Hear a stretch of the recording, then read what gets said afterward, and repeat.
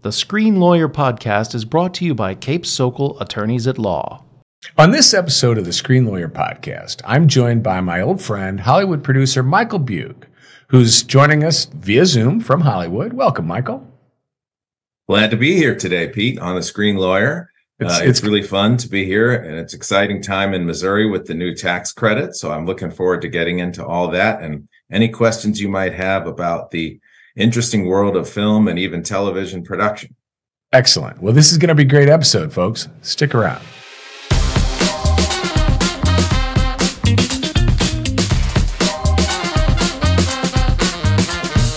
Welcome to the Screen Lawyer Podcast, at the intersection of the entertainment world, intellectual property law, and emerging technology, where we discuss legal and business issues surrounding any type of content that ends up on your screens. I'm your host, Pete Salsic, the Screen Lawyer.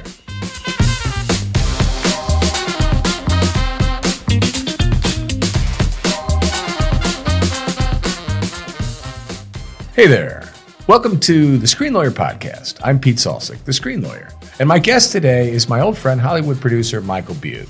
Michael, welcome. Glad to be here today, Pete, on the Screen Lawyer. It's an exciting time for film in Missouri and hopefully all around the country soon as we all get back to work. Yeah, absolutely. And I want to spend some time talking to you about that because you're absolutely right. At this stage right now in the film world, in your world in particular, you've really been sort of, I don't want to say on the sidelines because I know you're very involved, but you're sort of watching and waiting for some really significant labor disputes to be resolved. Can you tell us a little bit about where those things stand? I know that the Writers Guild recently enacted a new contract, and we talked about that on an episode here, in particular as it dealt with AI. But the screen actors are still on strike, and that's obviously playing a big role in your world. It is. Most film and television production is unable to proceed, although where you are today in St. Louis, there is an independent film that has a waiver from the Screen Actors Guild that's gearing up to shoot. But for the most part, for 99% of people in the industry, we need that regular Screen Actors Guild contract to be complete so that we can resume production. Right. And to you, I guess that's the SAG-AFTRA interim agreement that some independent films have been able to get approved. I haven't had a look at it, but the general idea from years past is if an independent producer that's not one of the major studios, streamers, or networks that is negotiating will agree that they'll abide by whatever the terms will be of the eventual agreement that's reached, because everyone believes an agreement will eventually be reached, then they're able to proceed into production. And likewise, as you may have read or heard, films that were made by independent companies have been able to obtain waivers for having their stars promote them during the times of their release, the fall award season, etc. But all the other ones have not been able to. The vast majority, that is. Yeah, that's interesting. I had forgotten about the promotional aspect for films that have been completed. We have a film that we're working with right now. It's being filmed in New York, and they were able to. Our client's an independent producer, and they were able to get approval and a waiver through the interim agreement earlier this summer, and it allowed them to move forward. But I had forgotten about that aspect of the promotion. And I guess that's true because you see like why some stars can appear and they're, well-known celebrities, but I guess the film that they worked on was not part of or not impacted by this, I guess the major studio portion of the SAG.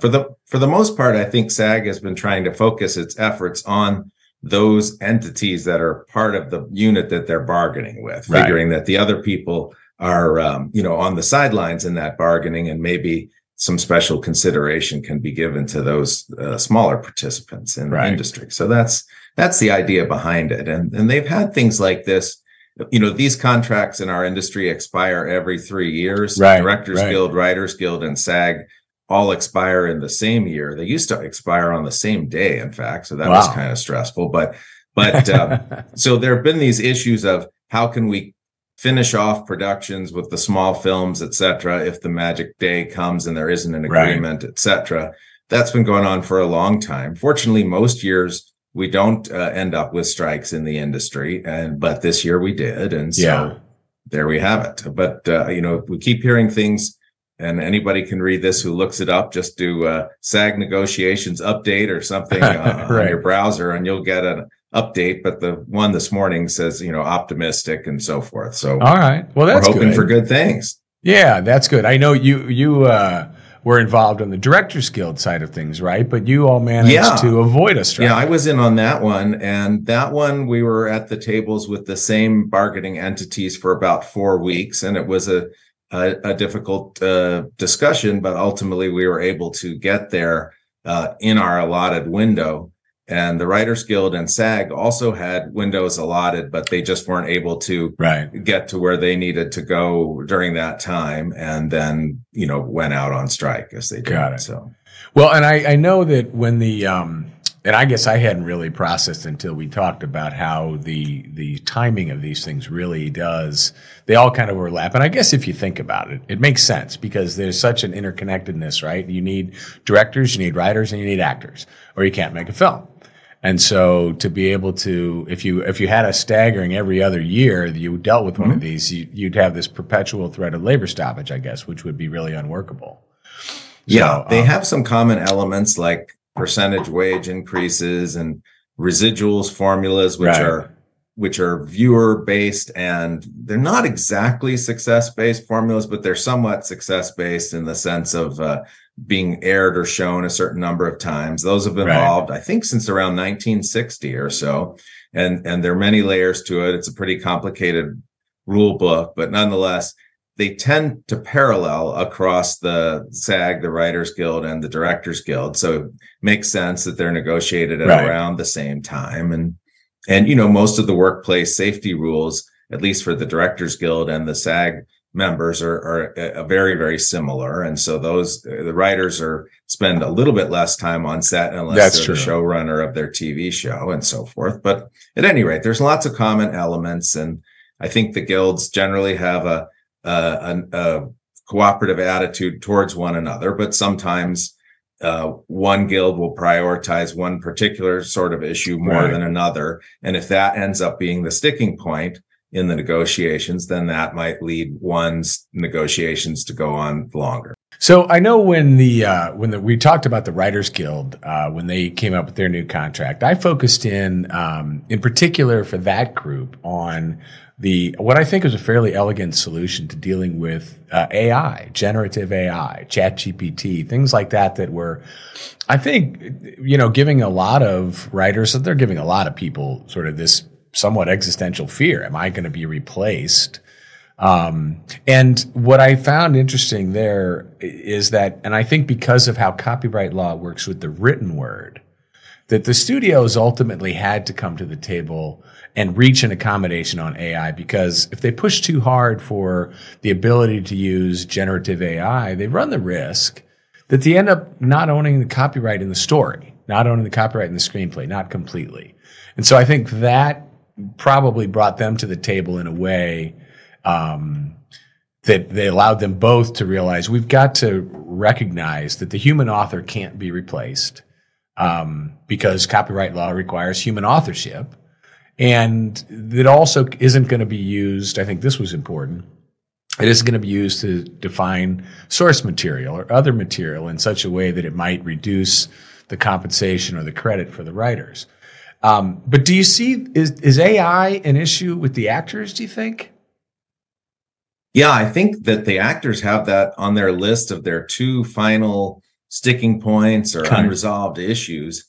I don't know exactly what direction they're going in because all those discussions are confidential, and all three guilds operate more or less under a media blackout, but sometimes they will say something or other. And they have said that this is one of their two final issues, along with some kind of success-based measures for streaming to be contributed back to the actors above and beyond the residuals.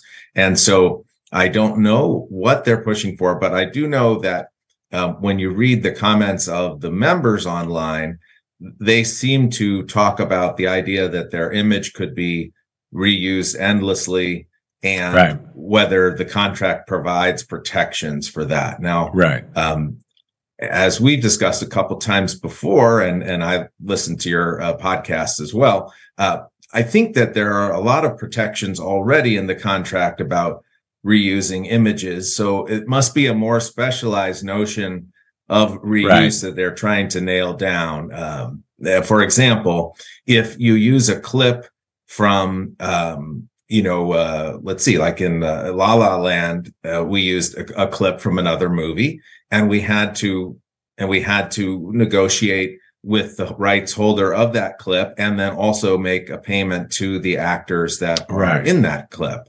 And so that's the typical arrangement even now before this new contract. So I imagine that the actors have, though not a screen lawyer myself, have some sort of protection for this already, but that this contract will take it to a new level, or maybe spell it out. I've heard people say with regard to the writer's contract is sometimes what they're doing is they're putting into new contracts things that the writer's attorneys have been negotiating for them in their individual contracts. And they're just trying to make sure that it's now standard across the industry. Interesting. That, in other words, even if your attorney doesn't mention it in the negotiations, it's still there for you in the union contract. So perhaps that's what the Screen Actors Guild is thinking about, is what can we do to make explicit some of the things that are already handled on a person-to-person level in their individual negotiations. And also, when you think of, a lot of people don't know this, but in many cities, the extras, or at least the first 55 extras of the day, or the first 80, if that's the background artist, don't have speaking lines. They're covered by Screen Actors Guild too. So I think they would typically, of course, not have an attorney negotiating for their one day appearance in a scene. And so they're probably trying to take care of those folks as well. Yeah. That's actually some of when I think even before the strikes happened, when it was still in the negotiation window, I remember seeing something, the fear more for the extras or the smaller bit players who, as you said, they're not likely to have a lawyer negotiate. And if they go get a lawyer to negotiate, the director or producer are probably going to say, well, fine, we'll get the next person next to you. Right? I mean, this is a blanket offer for everybody today kind of thing. And that's where I think the protection of the larger union agreement to put some baseline, you can't do more than this or whatever it is probably meant to protect those players perhaps more than the people who would have the ability to have something special negotiated into their deal. And I guess for those listeners who are not familiar and viewers, the union agreements in Hollywood are important because almost everyone is a freelancer, and all of the unions, not just the Writers Guild, the DGA, and the Screen Actors Guild, but also the Film Technicians Union, known as IATSE, and also the Film Teamsters. All of those people go from job to job to job. Right. But because these agreements exist, each day you work counts towards eligibility for a health plan and has a pension plan. So it's actually quite a nice thing in that someone could work for 10 employers every year for 20 or 30 years straight and end up with a health plan for their family and a pension plan because of the existence of these union agreements. So it's a nice thing. We hear a lot about the gig economy, but one of the downsides of the gig economy is that you don't have very nice access to benefits necessarily. Right. Not always, but mostly not. And so at any rate, this is a good way to help people participate in an industry that is by its nature stop and start. You get the part, you don't get the part. 3 weeks more, you still don't get the part. Oh, you got one. They can still have a lot of things for them and their family that people who work at big companies get to have or enjoy. That's really, and I'm glad you mentioned that. That's really interesting because I hadn't really focused on that. You think of the UAW strike, for example, or they just apparently reached a deal. Those are employees of the companies, right? And the union protects, airline industry, automotive, other industries. It's typically protecting employees. But here you're right. You're protecting a class of members who themselves get employed on a job by job basis. So that's really interesting. Let me take you. I want to spend a little time on that producer role that you've had, you've got quite a filmography now. And, I know you got started, I guess in the way a lot of people do. You work as a line producer, you get jobs, and then gradually you got into some larger projects, now to the point where you've had multiple films that have had Academy Award nominations and everything else. You're an award winner yourself. How does somebody, again, sometimes when we're speaking on this, we're speaking to that aspiring filmmaker, that is someone who's aspiring to get into the business. Without recounting all of the years of your experience, how does that happen? How does a guy from St. Louis go and just do what you've been able to do? Because it's amazing. Well, I think almost anybody, if they put their mind to it and have enough patience, can succeed in film or television in Hollywood. But you have to be used to the idea that it won't happen overnight. And of course, our friends in the media make sure they tell us the stories of those for whom it happens overnight. But almost everybody does not have that story. And so it's important not to be discouraged by that. I always say to people, if you don't feel like you can give it, 3 to 5 years or something like that to start to have things happen. And I just mean even by that being regularly employed in the industry, as opposed to whatever your Uber or Lyft job is or something else that you're doing. Waiting tables or bartending. Yeah, exactly. So that's the first thing, is know that it'll take a while. And then I think beyond that, you have to choose a couple of different paths. One is sort of identify, hey, am I more a person who wants to be in a big company that makes entertainment, but I want that feeling of being in a large organization. Right. But I'm happy that maybe I'll be lucky and get invited to some of the premieres, or say that I'm, marketing a big film, or I'm looking at the finances of a big film, but not really there on the set. That's one way to participate, and it's a great way. Or even being an agent or a manager, things like that. And an attorney in entertainment, of course, and so on. But then for those that want to be there creating the product or on set, then you have to think about some other paths. And one is to, let's say you're stuck on being a director or whatever, or an actor even, but then you have the choice of either trying to work your way up by learning some other positions, like, I'm going to be a production assistant. Now I'm going to be an assistant director. Now I'm going to work in the camera department. Got it. All things you need to know maybe to be a director.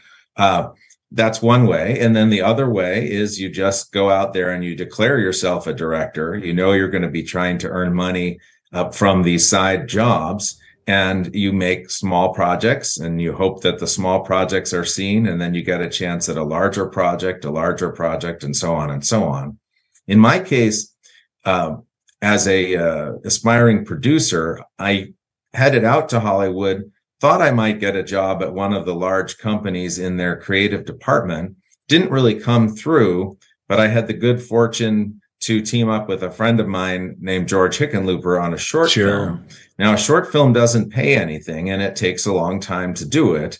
And I worked on it for about 6 months, but it did get into the Sundance Film Festival, and it was called the Sling Blade, or some folks call it a Sling Blade, and got a little bit of acclaim. Right. So that enabled me to start as a producer and stay a producer, but always on things with tiny budget and where I didn't get paid. And then eventually, the budgets went up a little bit.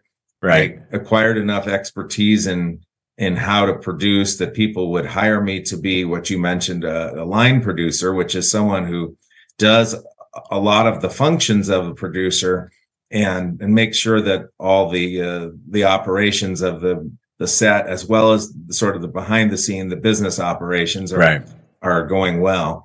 And then from there, I just kind of moved on to larger and larger projects over a slow progression. Unfortunately, a couple of the smaller ones, Little Miss Sunshine and Thank You for Smoking, it got some acclaim. And then road's been easier since then. Sure. When you think about it, it makes perfect sense. But and again, this is sort of where I typically have been approached and been involved in projects.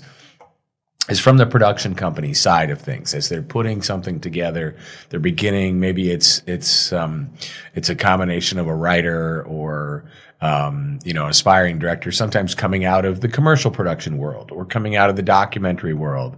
And this is their first feature. They're putting a team together.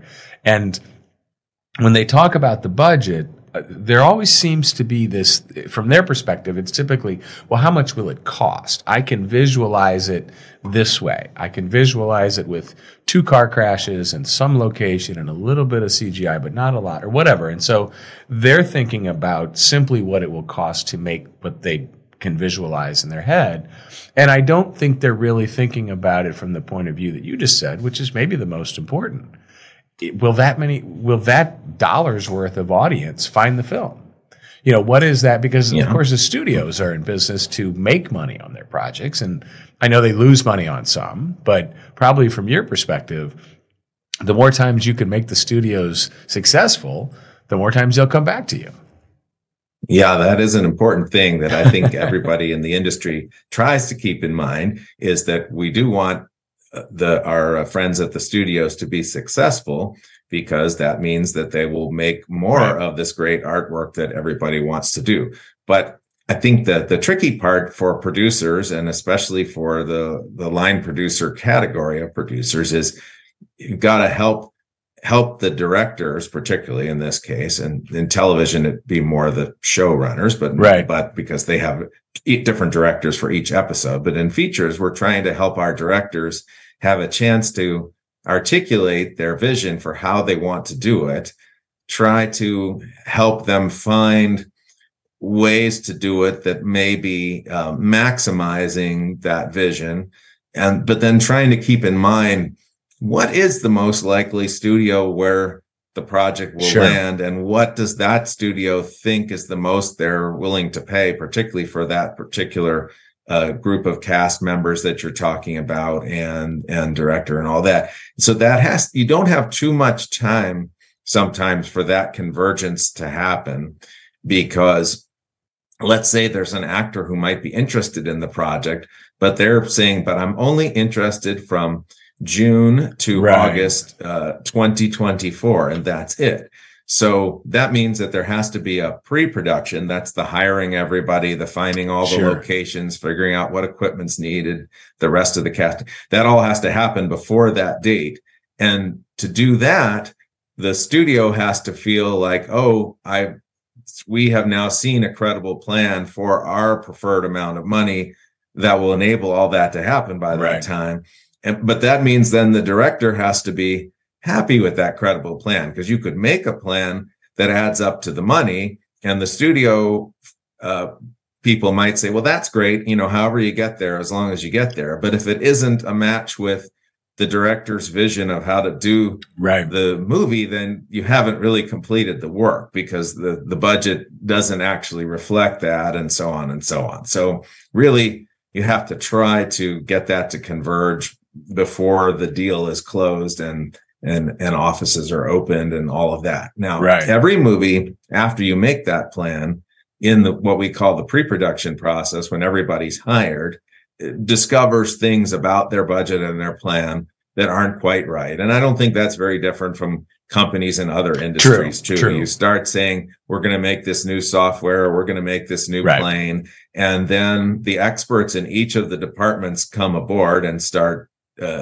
trying to do their part. You find and out, say, well, you thought you could light the movie with just this many people? Well, how you didn't know we were going to pick Lambert Airport for that location, and that's really big, and it's going to take a lot of lights, and so on. And so there's a lot of re-optimizing, let's call it, recalibrating, where we try to get the whole team to work together and figure out how can we solve these problems, because now we said we're heading down the road for that amount of total money, and we've got to find a way to make the director's work shine and each of the individual departments feel good, that the sets are beautiful, that the lighting's great, the costumes, the hair, the makeup, that there are enough of the background artists or extras that we talked about early in scene so that they look right.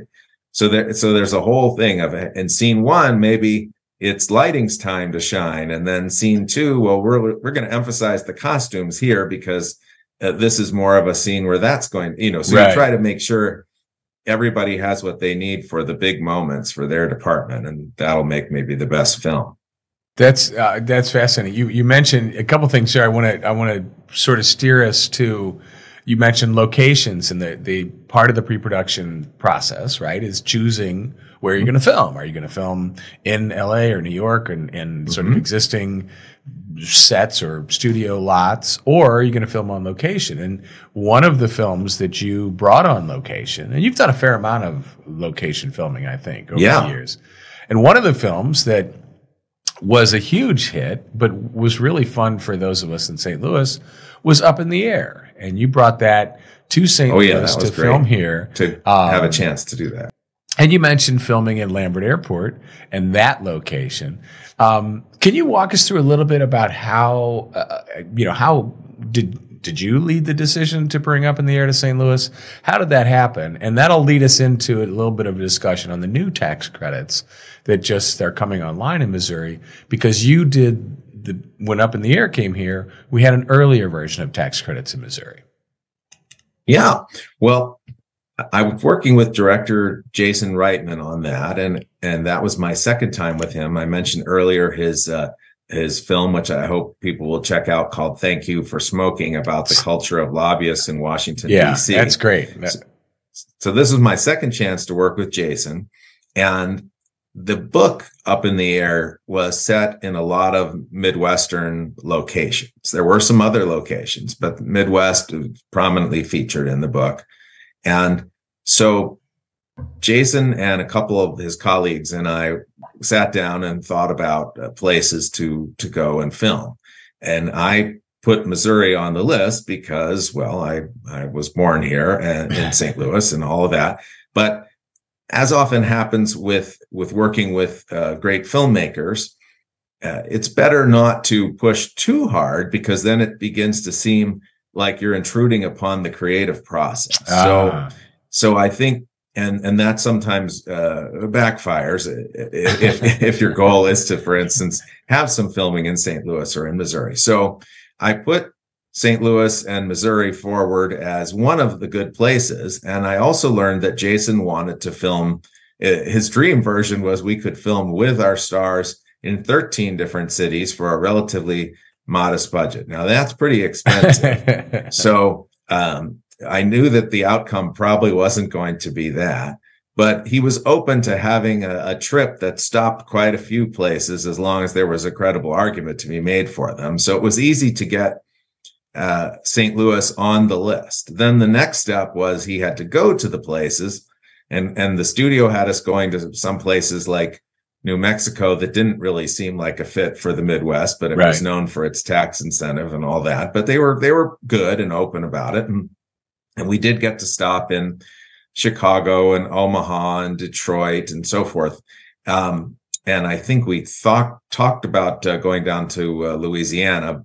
I'm not sure if we actually made it there on the tour. Anyway, when we got to St. Louis, Jason saw pretty quickly the wide range of architecture here. And not just Jason, but production designer Steve Sacklad was on this original survey. And he said, oh my goodness, I could do, almost any city here. And so at that point, St. Louis was doing a good job selling itself on the creative side of Jason's aspirations. And he ultimately settled on the idea that St. Louis would be one of the cities in the film, and then it would be the stand-in for all other Midwestern and Eastern cities that he wanted to go to, except for the ones that we went to explicitly. And those were, we did 2 days in Omaha and 3 days in Detroit. Detroit, we were mostly focused on that fun airport they have there with the little red trams that run through it, that those who've connected in Detroit or gone there might have seen. So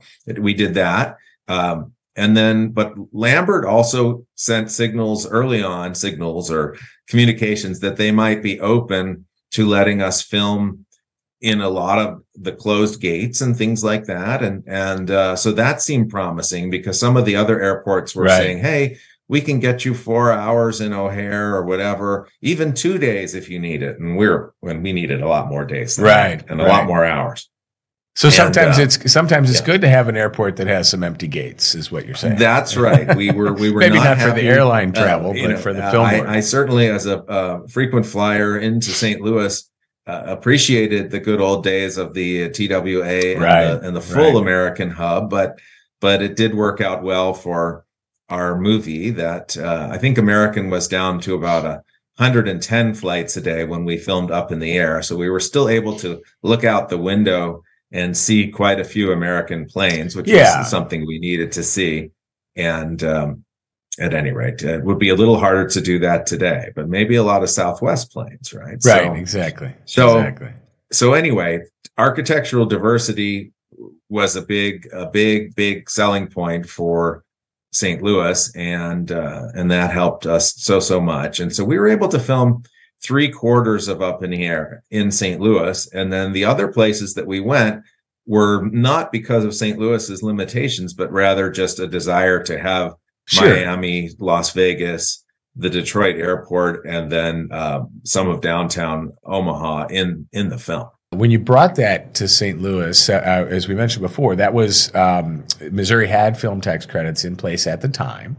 And so tell us how that fit into the decision. Obviously, as you and I have talked about in the past, the first thing the location has to do is match the director's vision, right? It doesn't matter if maybe you could change the director's vision if there's enough financing available through the program, but ultimately it's got to fit, right? And so, but assuming that happens, there's a lot more. And under the previous regime, to me, the win for St. Louis and Up in the Air was not just showing up as a character, as one of the cities in the film, but being the place that could be the location and provide all of the support and all of the workforce, or much of it at least, for the other, as a stand-in for the other cities.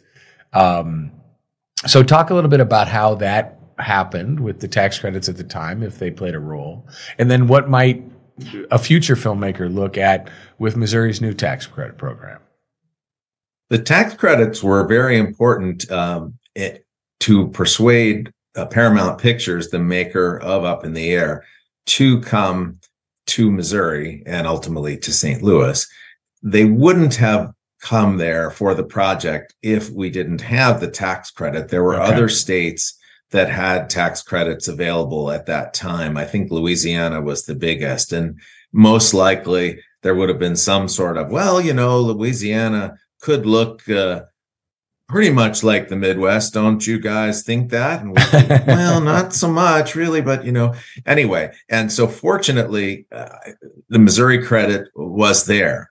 Now, Paramount hadn't had prior experience with the Missouri credit. So that's where the team at the Missouri Film Office, Jerry and Andrea, were really important and then ultimately, I think, in the Missouri Department of Revenue and so forth, in connecting with people in government affairs at Paramount and trying to reassure them that, yes, this is a relatively new credit, but we're doing it. It's good. It's solid and all of that, because that's something that the studios test. They've had a few experiences with states, maybe Iowa, Michigan, et cetera, where they've had an early foray into credits, and then for whatever reason, public opinion or other things may have changed the state of the Treasury, whatever it may be, and they didn't stick with the credits.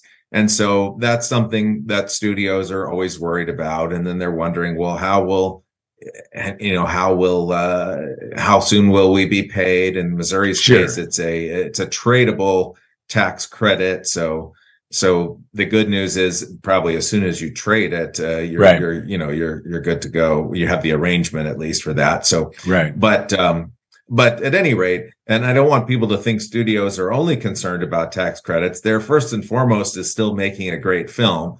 But like producers, they're always trying to make sure that of the money they've decided to allocate for it, the majority of it, as we say in the business, ends up on screen, right? And so because they want the viewer to be able to enjoy the full extent of that budget in the creative. So with Missouri, I think at the time, the tax credit had a 4.5 million cap per year, and Up in the Air's 3/4 of its filming was almost a perfect match to that tax credit.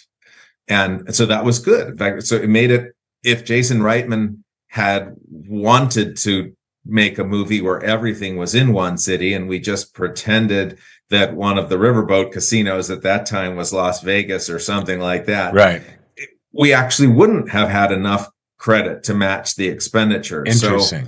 So at that size credit program, and in 2009 dollars, it was a perfect match made for this one film. But by the same token, it did highlight the need for the credit program to be perhaps a little bit larger. Yeah. If you want to attract more than one film in a year, hopefully multiple films for multiple years in a row. And that's taken a bit of time, but the new program is bigger. I think it's 4 times larger. And then it's partitioned, I believe, 50% into film and 50% into television.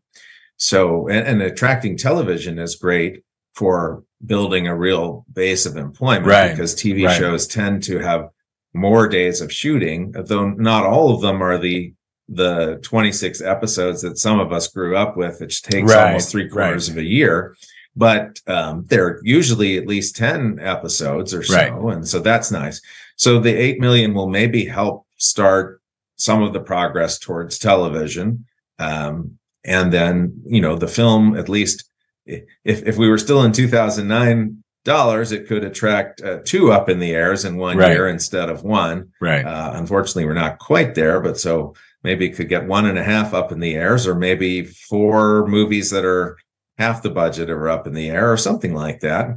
So it's a good place to build from. Now, I think, we're obviously grateful to the legislators for deciding to try this new and expanded program. But if St. Louis wants to turn itself, and not just St. Louis, but Kansas City and the whole rest of the state, of course, into the next Ohio, I think they've had a $50 million program, and that has enabled them to have some films in Cincinnati, some in Cleveland, maybe some in Columbus or other areas.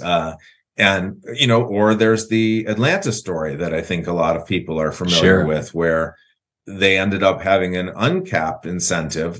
As long as you meet the criteria of the program, you can bring your production there. And that's led in some years to many dozens of films and dozens of television shows happening simultaneously in Atlanta, in the coastal cities of Georgia and other places. And so, but I don't think Georgia had that program initially, but then at a certain point they decided, hey, this is the way we want to go and we want to keep doing it. And so perhaps Missouri will draw that conclusion after the smaller program gets running, and or perhaps Missouri will decide this is what we want to do. But either way, it's great progress compared to the last, what is it, almost 10 years? 10 years, there really wasn't a program. Yeah. So let me take you here to, and first of all, thank you. Thank you again for joining us and spending all this time. It's such a pleasure to converse with you, but to hear some of the real inside baseball to this process, I think is so fascinating. And I know there's a lot of people in this town who will be, and elsewhere, will be very happy to hear this stuff. But let me ask you something, and I mentioned this to you before. One of the things I like to do with the guests on the podcast is ask them this question: what's on your screen? And the thought process behind that is, that could be anything, right? We all carry screens in our pockets with us. We've got screens in our cars these days. We've got screens on our walls. Could be on our laptops. Could be our work. Could be what I've worked really hard all day. I'm going to shut my brain down and sit on my couch, and what's going to be on my wall. So everybody answers that question a little bit differently. But for you make things for screens. So I'm not sure how you'd answer this question. I know you have some projects in the works, but let me ask you, Michael, what's on your screen? All right. Well, you're right. I certainly use my screen for work. Like there's a program called Pix where we look at the dailies of films that we've shot, and perhaps later, in some cases, if the director wants to share them, the fully assembled cuts of the film. So I've got things on my screen from both the Color Purple musical, which is coming out later this year, and then from Wolves, which is the Brad Pitt, George Clooney project from John Watts, the director of the last 3 Spider-Man movies. So that's a professional use of it. And then, because I've had a lot of downtime while the industry has been out, I'm having a great time with some things that everybody else uses. I'm trying to learn those modern languages, Spanish and Italian, on Duolingo. So that's on my screen a lot every day. I do enjoy some of those online education things like Khan Academy, Udacity, even MIT OpenCourseWare. I got into that one time, and so there's a lot of fun things to do in that sort of personal education. And then for my work, I have to keep up with the latest film and television projects that I didn't work on. Just sort of know who the latest actors are, the latest directors, the latest writers. That can take all day and then some if you really do it right.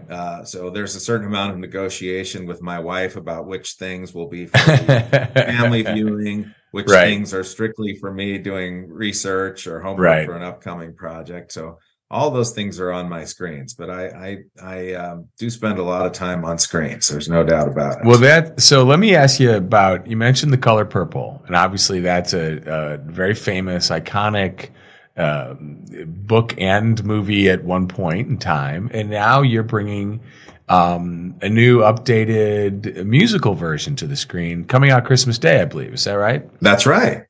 And I just watched the trailer, or I guess the most recently released trailer, just the other day, and it's stunning. Tell us about that. How did that all come together? We're very excited about that. Theater fans know that in the early 2000s, a Color Purple stage musical was mounted in New York and eventually toured the country and won some Tonys. So one of our producers, Scott Sanders, was involved with that stage musical, as well as Oprah Winfrey. And so the inspiration for this project is actually the stage musical. We're taking the musical and bringing it to life.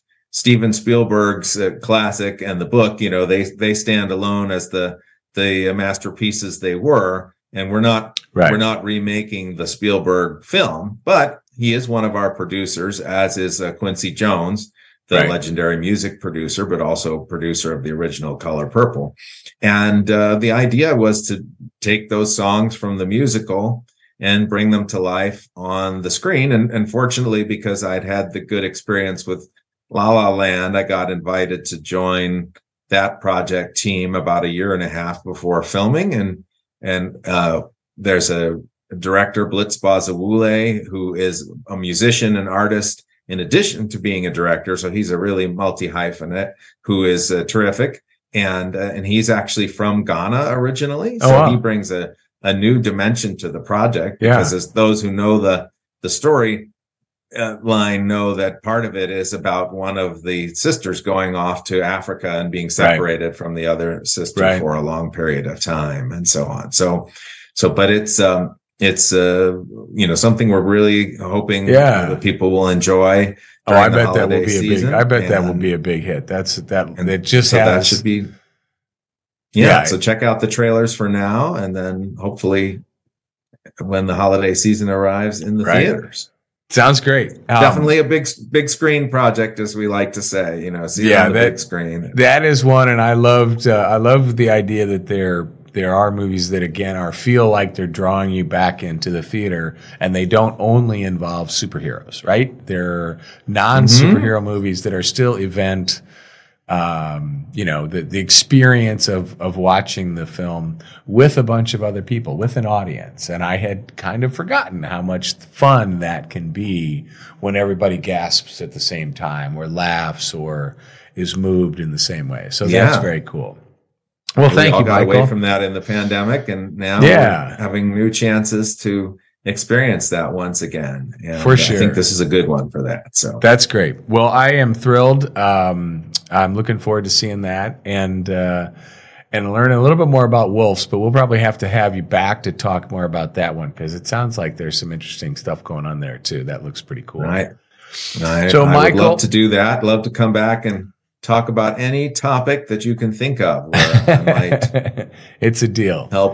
Help spread the legend of the screen lawyer. It's great what you're doing to bring all these insights to people. I think I found in my own life, and I'm sure a lot of others have, that as you enter on this road as a creator in the creative process, you have this sense that there are things that you need to know about the law to protect your creation, but you don't want to get so hung up on it that you don't focus on your creative process. But by the same, and maybe you're not quite ready to phone up a lawyer just yet. So what do you do? Well, in the old days, you just said, I don't know anything about it. I don't know what to do. I don't have money for a lawyer. Now you can tune into the Screen Lawyer and there you go. Start to see, hey, what are the things I should be thinking about as an artist as I begin my journey? And then after that, you're actually calling an attorney and you're saying, now my journey is underway and I'm ready to help work with you to help me achieve my dreams. So,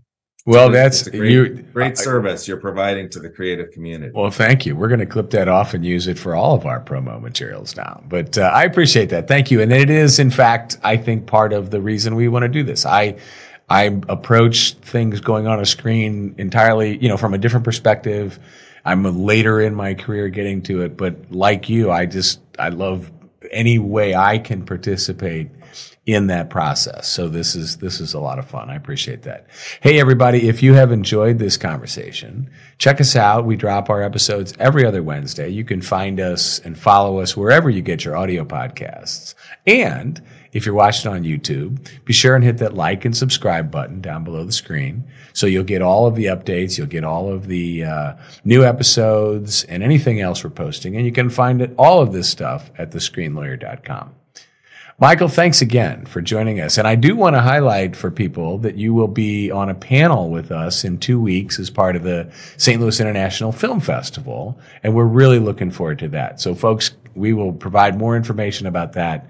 That'll be another place that you can hear from Michael and a lot of the people involved with the Missouri Film Tax Credit. It's going to be a great episode. Looking forward to that and to my return to the Screen Lawyer. Thanks again for having me, Pete. And it's been a lot of fun. You're very welcome. And I can't wait till the actors get that agreement signed and you can get back to work. I'm looking forward to that too. That's for sure. I bet you are. All right, Michael. Take care. Good to see you. Good to see you as well.